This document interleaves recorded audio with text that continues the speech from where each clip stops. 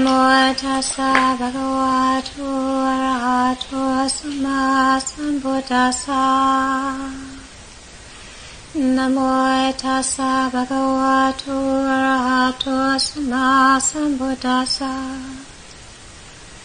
Namo tassa bhagavato arahato samma sambuddhassa. Buddhang Dhammang Sanghang Namasami. So on the way over here, I was trying to figure out what to talk about tonight. So there were 5 topics, and so we had a conversation in the car. And the topic that won was navigating no man's land. And I don't know that I have a monopoly on the department, but I certainly feel that I have got a corner of the market at the moment. You know, I left England 2 years ago and came back to this country. And when I left, my decision to leave was preempted by some politics that had gone slightly skiddly-wampus. And it had been a community that I had been deeply embedded in for 20 years. And it became clear after quite an extended process, no can do. So I decided to leave England, and when I decided to leave England, there was nothing that I was leaving to or for or with. There was no funds, there was no organization, there was no support, there was no benefactor. There was just a conviction that I absolutely had to go, and the faith that I could take one step in front of me at a time and see what would happen. And by the time I actually ended up landing in the state and I settled in Colorado, there was an organization, there was an invitation, there was a place for me to stay, and there was enough money so that there wasn't absolute total panic about how do you live as an alms mendicant without holding funds. Cannot be a kind of a total burden on everybody you're around. And so things unfolded, and one of the things that has been part of my journey over these last few years, and in fact a lot of my journey over my life as a contemplative and my life as a nun, is that I've gone through periodic periods of time where what has been familiar has changed shape dramatically. And I would venture to say that nobody's got a monopoly on that market. Mm-hmm. You know, that's part of the human predicament. We walk through something and all of a sudden, you know, our territory is just vastly different. You know, whether it's all of a sudden realizing one is not heterosexual, or realizing that the family of origin is maybe not the people that one feels the most affinity with, or recognizing that the life goals that one have are not actually the ones that are going to serve. Or, you know, times where things feel like there's a lot of disillusion and not a lot of clarity about what to do. And so I know that as an external reality, you know, where the outside things have shifted, and I know that as an internal experience where there are times in practice where I cannot locate myself by the definitions that I have been used to, where the veils of who I have identified myself to be are falling away, and there isn't anything that's coming in to take their place. And so one finds oneself in an in-between zone where what was old is no longer what is serving or relevant or what one can be identified with or relate to. And yet where one is going is not at all clear. So when I left England, I had been part of this community and very grateful for the enormous richness of what unfolded being part of this community. A community of nuns connected to a community of monks, and this community had been alive and growing and flourishing for 30 years, and I'd been part of it for 20. And then I wasn't part of it anymore. And I don't have metaphor or imagery that describes what it's like being embedded in a community and then walking out the door. It's not like getting a divorce. It's like being transported to another planet or having a body transplant. I mean, it's like there's very little that I can think of that gives an accurate representation of the somatic experience of what that is like. It's really strong. And yet, where I ended up in Colorado Springs was in this little place next to the Garden of the Gods. And I have an affinity with nature. So I would go and hang out on those rocks. And those rocks are 250 million year old rocks. So the story with those rocks is that we're now on the third set of Rocky Mountains. Those were part of the first set of Rocky Mountains. Okay? And there's a vein of them that goes all across Colorado, and there's a spectacular manifestation of them right where I was living. So it would take me 10 minutes, and I was on these rocks. And they would hold me. And so the enormous variety of feelings and sensations and body experiences as my system was trying to acclimate to so much change and dislocation was profoundly supported by these rocks because they could handle anything. It didn't matter how intense it was nothing for them. Nothing. And so I would run. And I would spend hours. And I would press my back into them, and I would have as much contact with them as I could, and I would walk through them, and I would spend as much time as I could with the rocks. And the rocks were like the reminder of what it is to totally relax and receive everything exactly as it is.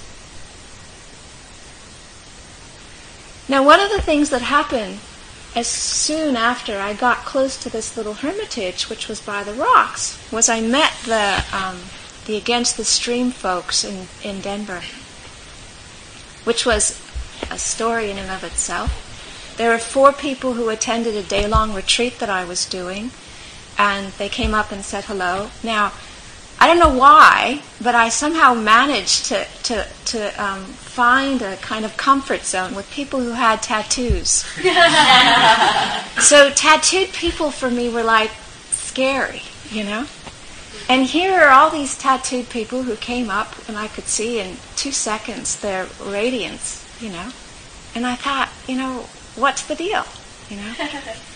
And they came afterwards to a blessing that I gave, an almsgiving ceremony at the Hermitage when I was just moving in. And they came with a truckload of things. And I thought, I don't know what's going on. What is going on? Who are these people? And one of them came up to me afterwards and he said, you know, what didn't you get that you needed that was on your list? And I looked at him and I thought, how does he even know to ask me that question, you know? And so he pestered me until I told him everything. And the next week he came back with a truckload full of everything that I'd asked through the snow and offered.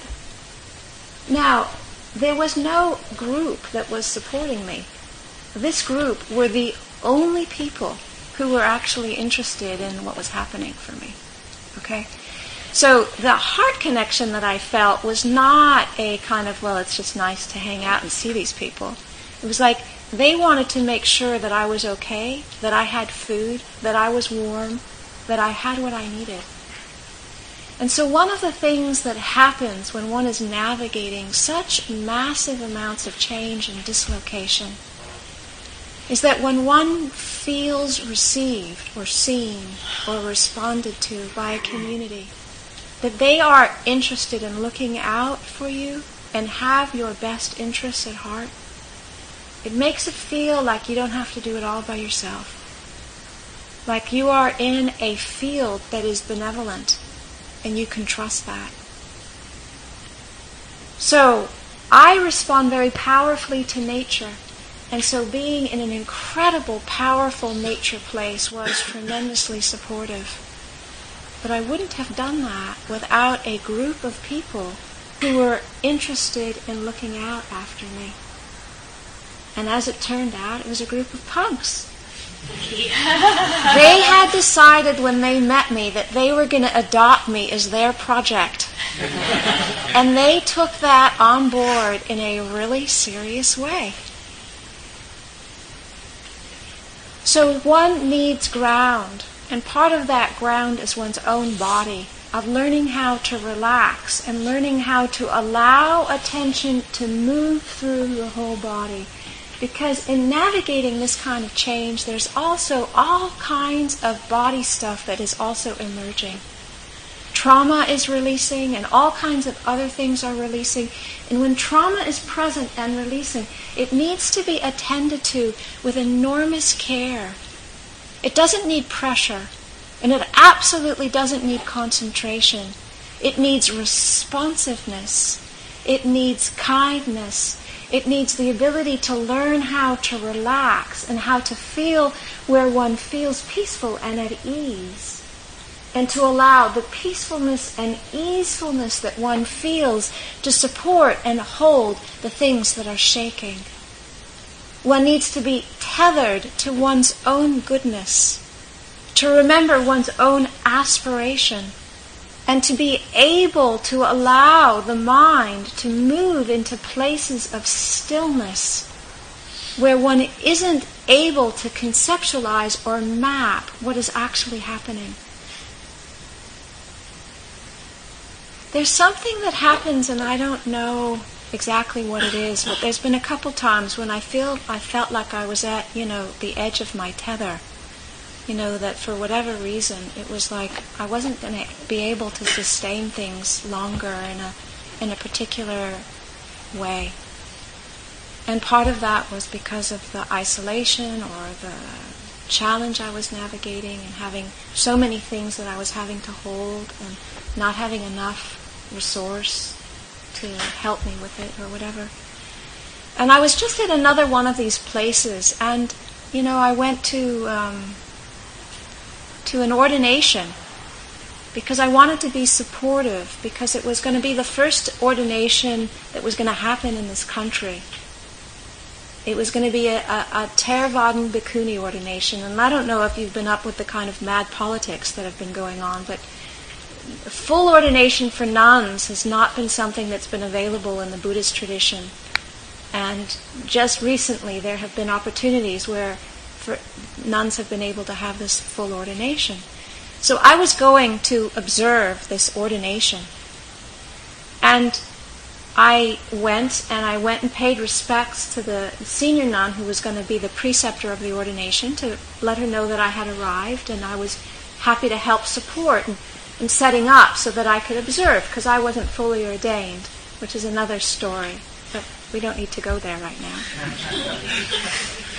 And she, in her kind of loving and very peaceful way, asked me or mentioned that I hadn't responded to 2 emails that she'd sent. And I thought, what were they about? I don't remember 2 emails that you sent that I didn't respond to. So she mentioned one of them, and she mentioned the other one was that she wanted to include me in the ordination itself. Okay?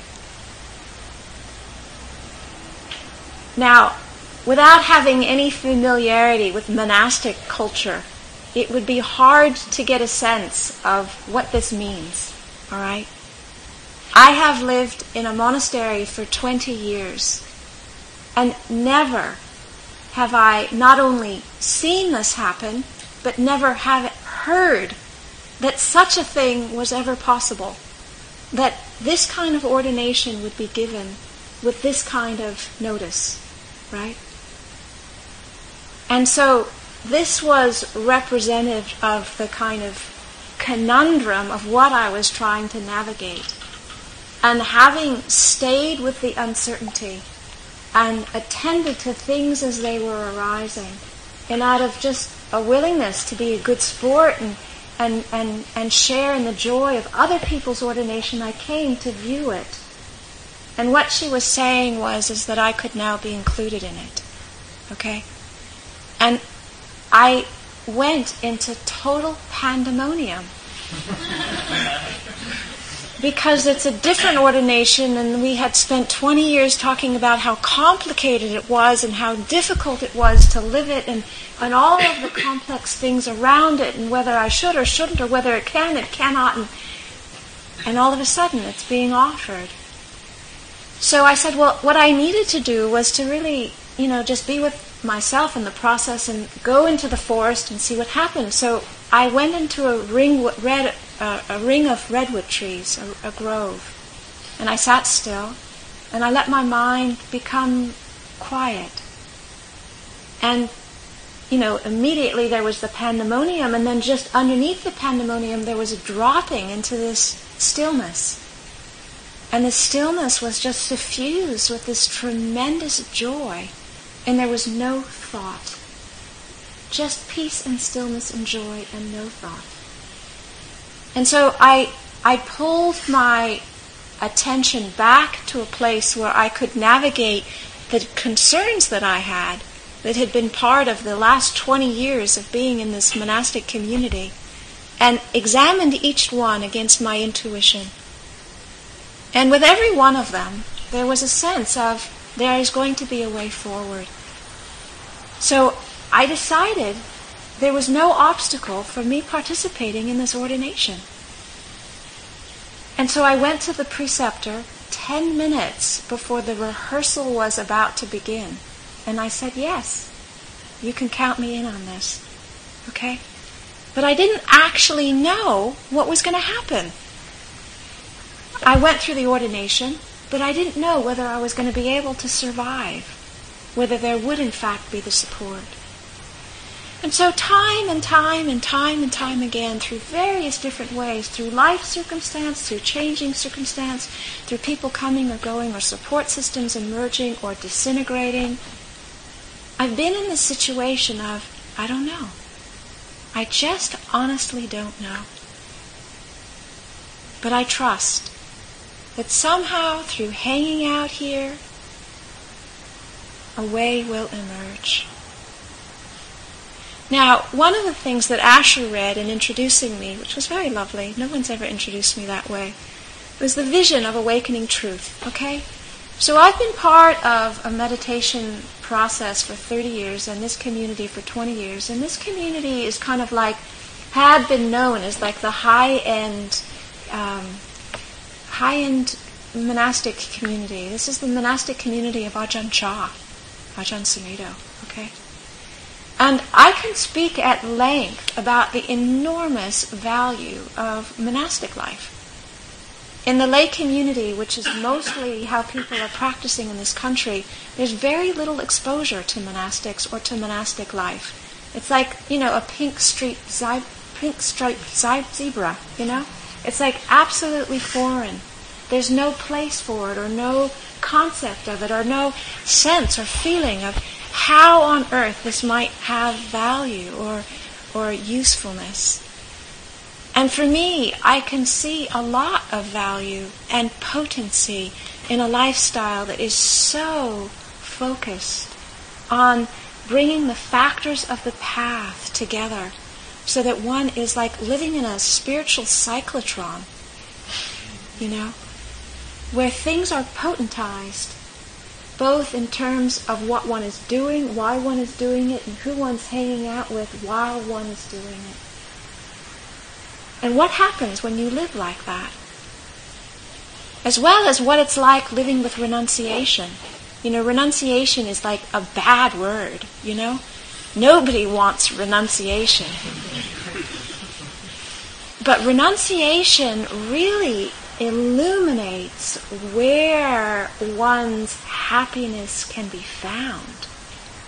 Because if one's hands are tied about how much one can get one's needs met through the external world, then you have got to find an alternative.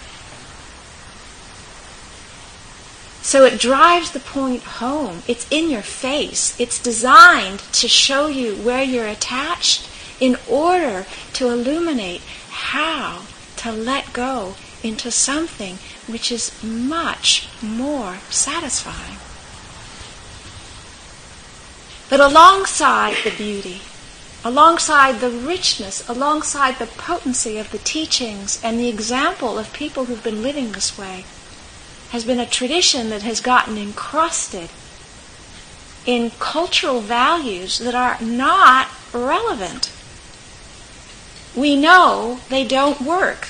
We know prejudice does not work, is not furthering, is not liberating, is not something to support, is not something to condone. And so again, once again, I'm in a situation where it is clear that what is needed is to bring the potency, the essence, the liberating qualities of this into our world in a way where we are no longer living according to cultural values that no longer apply. But how on earth do you do that? This is a tradition with monastic codes and ways and protocols. And yet there's the sense that it not only can be done, but it has to be done.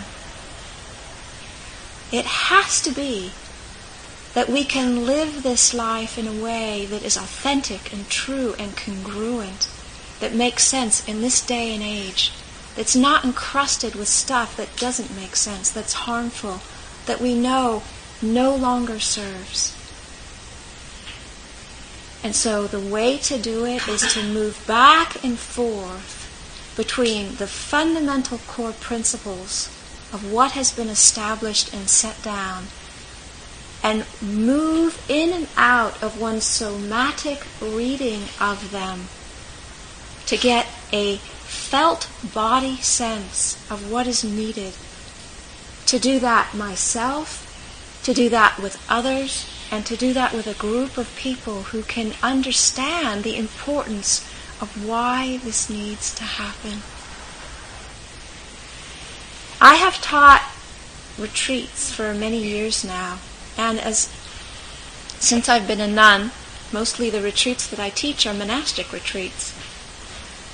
And it's often the case that at the end of a monastic retreat, people come afterwards and they have words to share about their experience in relationship to other retreats that they've sat. Now, one of the retreats that I have sat is a monastic retreat at IMS. Do you all know IMS? IMS is a retreat center that's been established for 30 years. It's in Barre, Massachusetts, and they have a really excellent program there. When I was teaching it, we were nuns. We were a group of nuns teaching it. And it was interesting, the feedback about, differences, comparisons, and the sense of how nuns bring qualities to the teachings that are different than monks, for example. And the difference that people feel between the monastic retreats and the lay retreats. And so, they would be waxing lyrical about one thing or another, and I said, what is it? Be articulate. Tell me what is actually different. Can you explain it? And what they said was that what their experience was that when they were doing monastic retreats with the monastics, there was a sense of being immersed in a field. And that field continued beyond the immediacy of the presence of the individuals there. And what they are describing is what my experience is of living in a monastery. A monastery creates a field. And the field nourishes the people beyond the actual physical location of who is living there. And so sometimes people would only come to the monastery once a year because they were living far away and they couldn't get there. When they would think about it and that would nourish them. And so a monastery, like Against the Stream, is a space that people can gather. But different than Against the Stream is that the diversity includes people who are keeping different levels of precepts. And so the sense of what I feel is needed is to move from a tradition that has had some elements of cultural embeddedness into our contemporary world in a way that serves the people who are interested to wake up. And yet doing this is another experience of navigating no man's land, of starting with fundamental principles, staying in connection with people who are community, who have affinity, who feel simpatico, moving back and forth between one's somatic resonance of what is correct and what is not correct, and seeing what emerges over time. There's no map. There's lots of maps for certain things, but there's no map about how it needs to evolve now.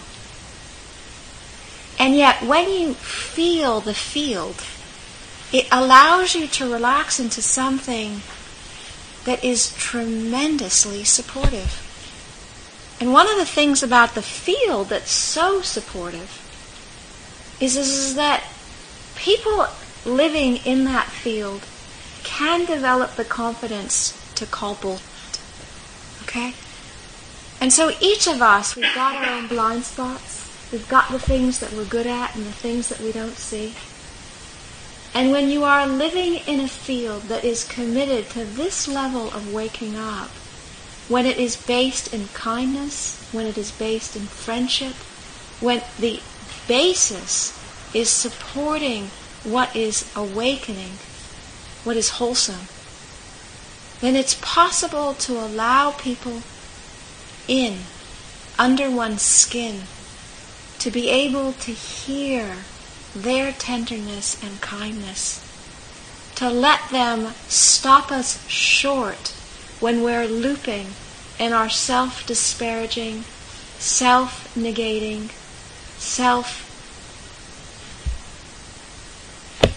whatever we do. And they say, time out.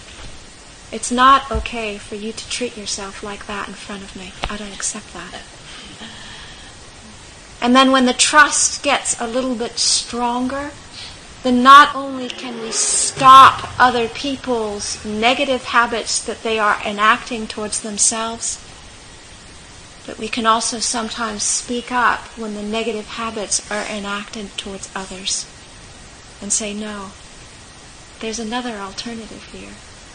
Think again.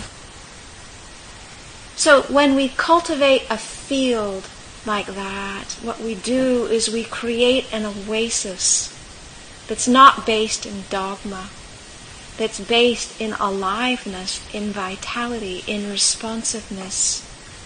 It's based in what is relevant and authentic. For me, my capacity to stay present with that is directly related to my capacity to navigate no man's land. Because I am constantly having to come back into a place where I don't have a map. And there are periods of time where I don't know what's next.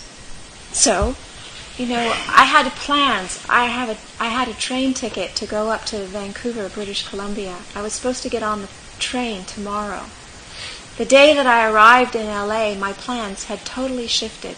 I come to LA and I have no idea what's going to happen next,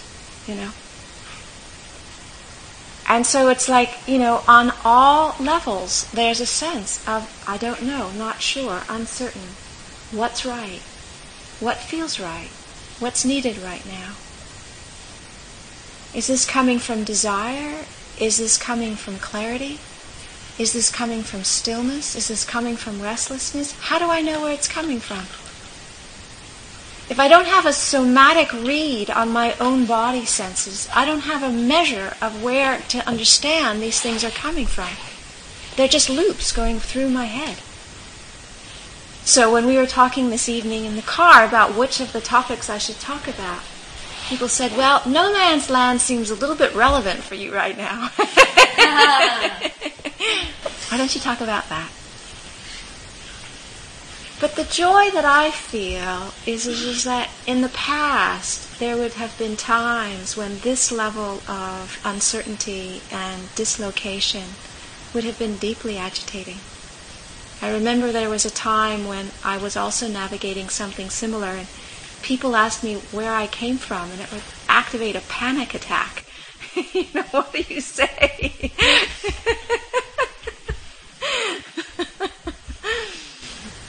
And then as I worked with the whole thing more and more and more, and got more comfortable in this process of just wandering and not knowing where I was going to be, I had a 3-day plan. That was about as much as I could manage. Then I began to feel the lightness and the humor and the delight of it. But in fact, in many ways, that's actually more accurate than, the 5-year plan. We can have ideas about how things are going to be, but the reality is that from one day to the next, we really don't know what's going to happen. So the path of cultivating, navigating no man's land is really developing a wayfarer's mind. We're not interested in attaining certain states. We're not interested in having special experiences. We're interested in developing the strength and the qualities, the characteristics, the friendship networks, the support systems, the ground, to be able to respond to whatever's arising. And whether it's clear or unclear, whether you've got a plan or there's no plan, whether there's a clear sense of who you are or your sense of who you are is being dismantled. This wayfarer's mind has the ability to embrace whatever is arising. In the same way that this metta or benevolence or friendliness or kindness, it makes no exceptions. Inwardly or outwardly, when one feels that, there is nothing that is excluded. Maybe this is a good point to stop the Dhamma talk and to invite whatever questions or comments or discussion that this has evoked in you. Thank you.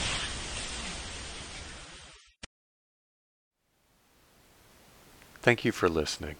To learn how you can support the teachers and Dharma Seed, please visit dharmaseed.org/donate.